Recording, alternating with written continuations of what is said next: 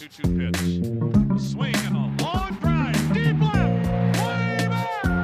Gone!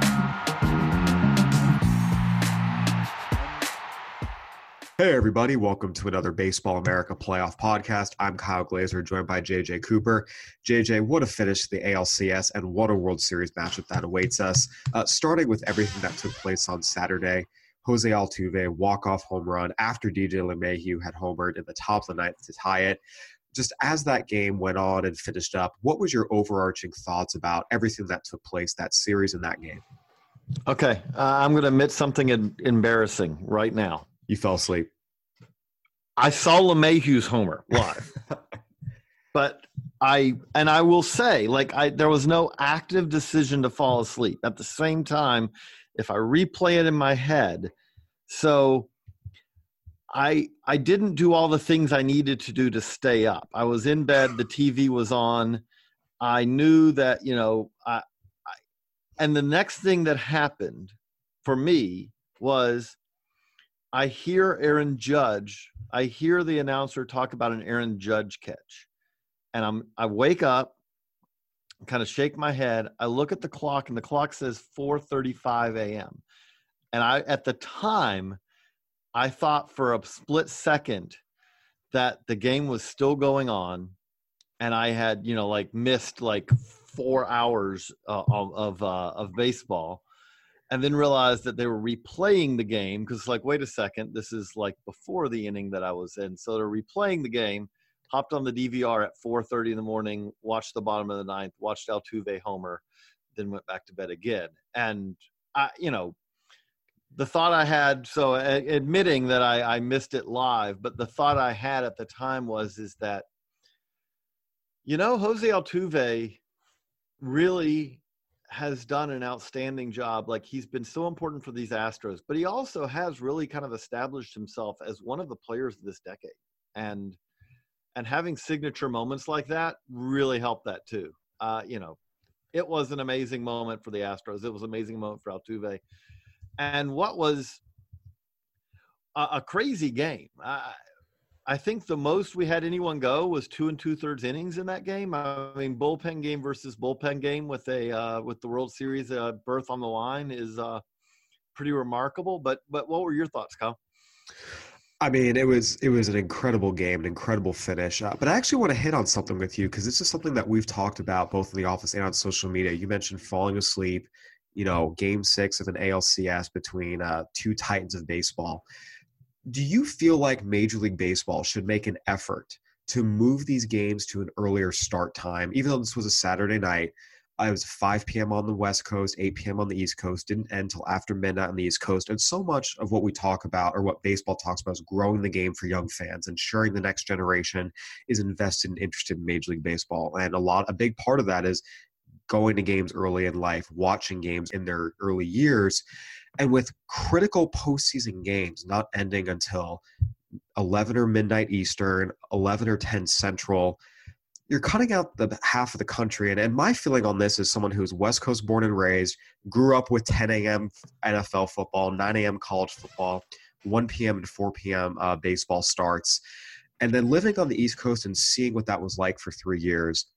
I fully endorse Major League Baseball starting every playoff game no later than 7:30 p.m. Eastern Standard Time. And I think part of that for me is, again, as someone who grew up their entire life on the West Coast, we're very, very used to, okay, it's at 4 today. Oh, it's at 4:30 today. I mean, that's such a non-issue for us, and especially in the age of streaming, especially in the age of you can record anything on TV now as well. I don't feel like it's that big of a deal where, okay, you're going to miss the first couple innings at work and don't get home till 5:30 or 6. You can still know what's happening. You can still watch what's happening. So for me, I actually think Major League Baseball should set a hard and fast standard of no game starts later than 7:30 p.m. Eastern and preferably 7 p.m. Eastern, just because I think the future fan base loss for them in terms of the kids who cannot stay up and watch these games is so detrimental to the future. I actually think it's something they should implement very, very soon. What are your thoughts on that? Some agreement, some disagreement. I mean, one of the problems that we do have, and this is something that they continue to try to work on and they don't really have a good answer for, is when you have an 8:00 game and it takes 2 hours and 45 minutes, then that window, okay, again, ideally you start at 7 and everyone gets to see it. But okay, 8 to 10:45 is one thing. You know, there were 2 9-inning games in that Astros-Yankees series that took over 4 hours. And I know I've heard every comment about baseball. The great thing about baseball is it doesn't have a clock. And I also do love the Bill James comment about, no, it always did have a clock. You know, it was the sun. It was the sun. But the reality of it is that, you know, look, the kids' argument, I follow it in many ways. At the same time, no matter when you start these games, it's going to be hard for kids to stay up till the end of them. If the game's ending at 10:30, it's going to be, it depends on what age kid are we talking about? My kids are not allowed to be up to 10:30, especially on a school night. You know, there's all that. But on top of that, I do worry. The reality of it is that even a tense playoff game, if it takes over 4 hours for a 9-inning game, it's hard for anyone to really devote their full attention to that. Now, I mean, there were, I'm sure, a bazillion Astros fans and a bazillion Yankees fans who were living and dying at every pitch. I am also saying, though, that I bet you that there were a lot of baseball fans of other teams who checked in and out, who may have been keeping an eye on it. But at the same time, they weren't going to devote 4 hours. That went till after midnight on the East Coast, even in what was a very compelling game. You know, I do think that there is a certain pace aspect of this that is part of this. Now, you know, again, I don't want to change things dramatically, but just to change them or anything like that. But we do have to figure out a way. Is there a way? I get it. If you're a team, if you're a player, if you're a pitcher, everything right now points to take more time, because you don't want to ever rush something in a game of that magnitude. But at the same time, 4+ hour games is a regular course in the postseason for a non-extra inning game. Extra innings, different story. But for a non-extra inning game, you could have started that game at 7. Kids would have been able to make it to the end of it. Most kids. Now, and that's fair. There is absolutely a pace consideration here, but I think there are certain things Major League Baseball can control, and I think this is one thing that would make it at least a little more potentially palatable in terms of, again, the things they can control. So that for me is start with this and see if it helps. Right. Well, the thing I would say also with that, though, is that is how baseball works. If I have a choice, again, I'm an East Coaster, but there, you know, with some of these games that were going on when we have multiple games, and obviously when you have the division series, we're not talking about these things, you know, like, I mean, the division series is going to have some late games. You're putting 4, right? You know, there are days you're putting 4 games on in a day, but I have no problem. There were multiple of those games where I would head home at the end of a work day and I'm listening to the game on the way home.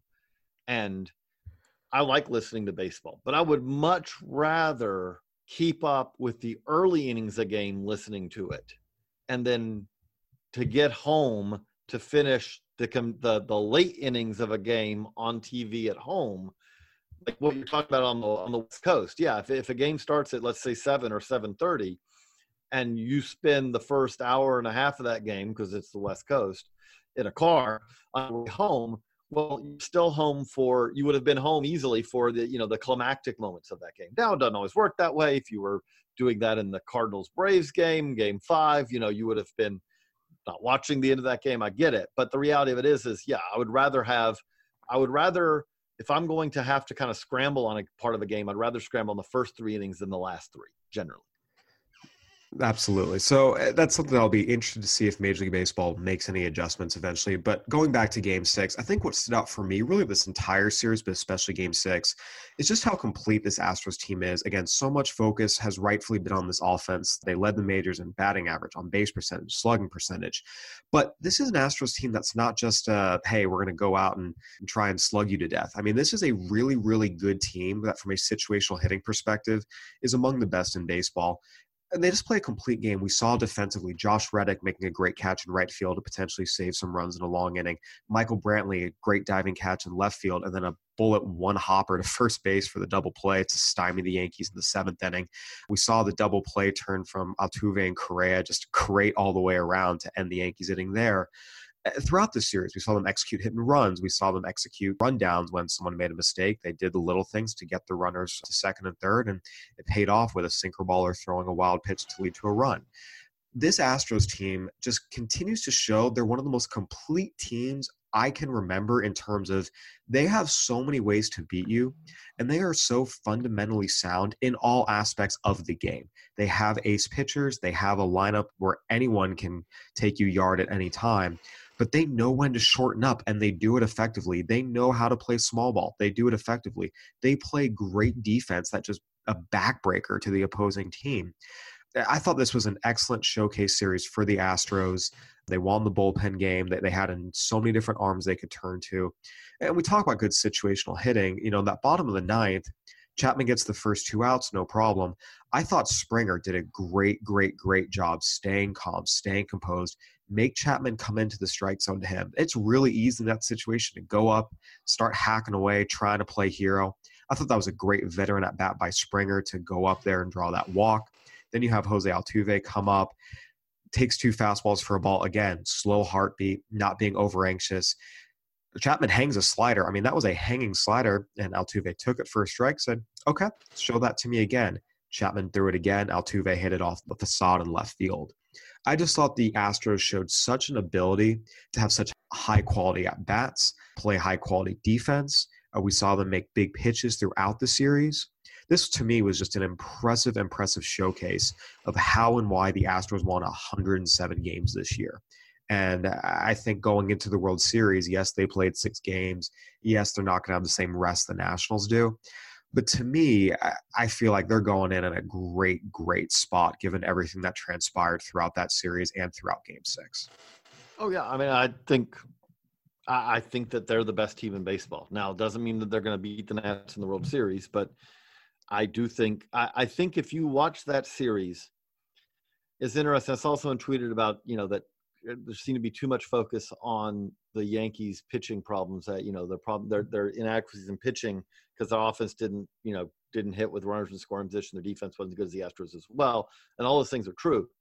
But I would agree with those. But I would say also, though, the reason that the focus is on the Yankees pitching is that there's nothing in the Yankees lineup, but as they head into their offseason, there's no part of that Yankees lineup where you go, if they had just done X. Now, they couldn't count on that Stanton got hurt, but that lineup 1 to 9, there's not a whole lot of guys there that you want to replace.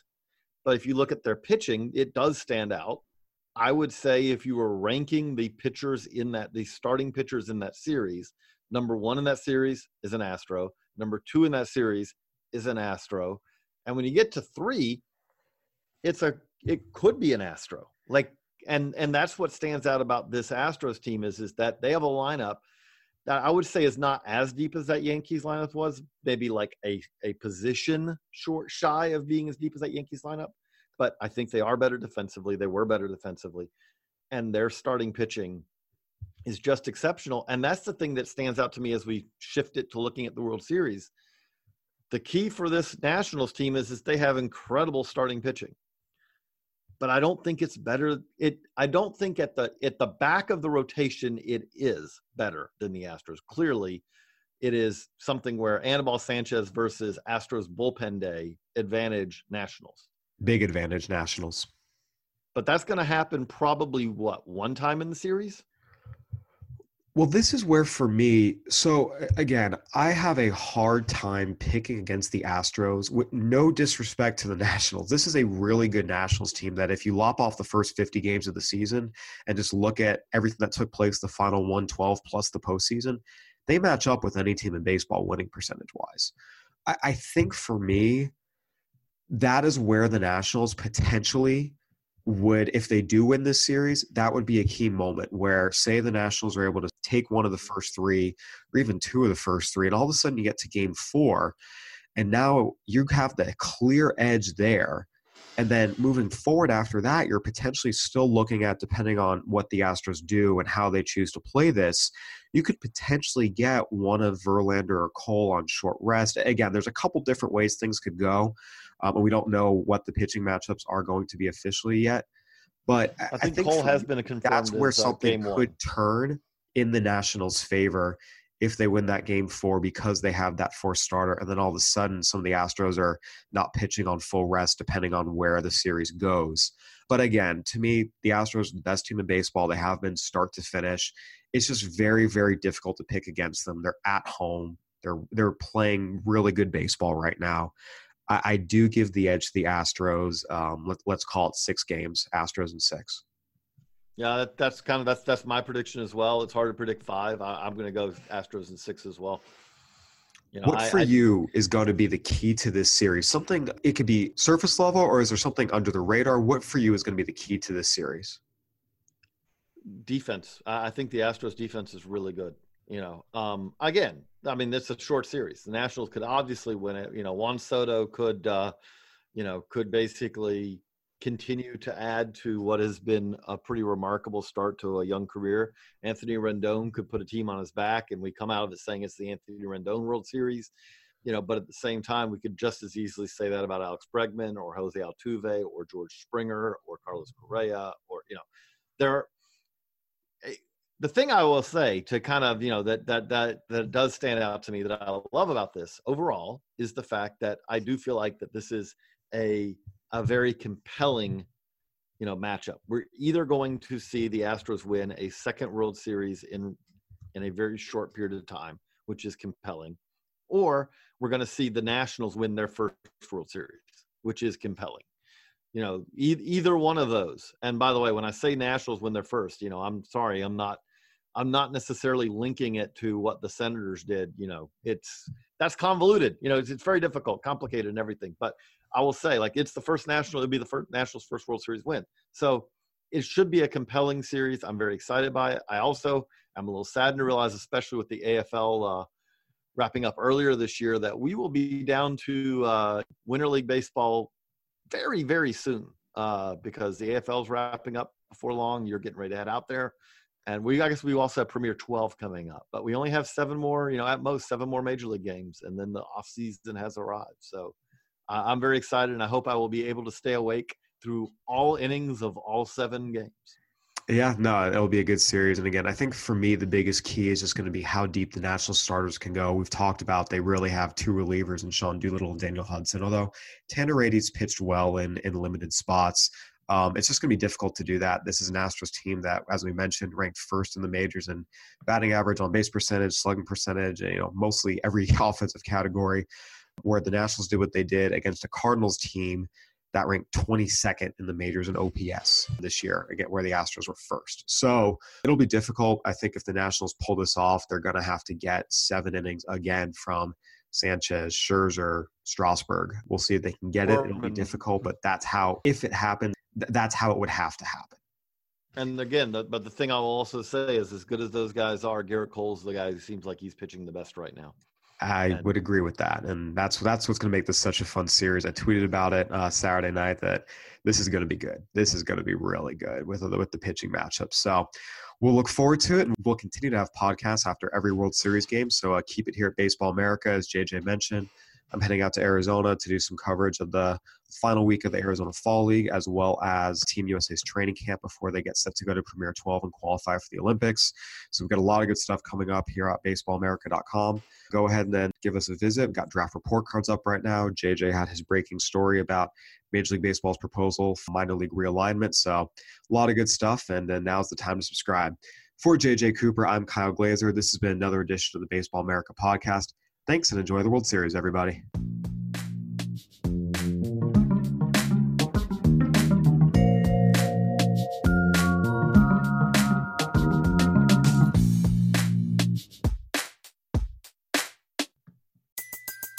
Everybody in your crew identifies as either Big Mac Burger, McNuggets, or McCrispy Sandwich.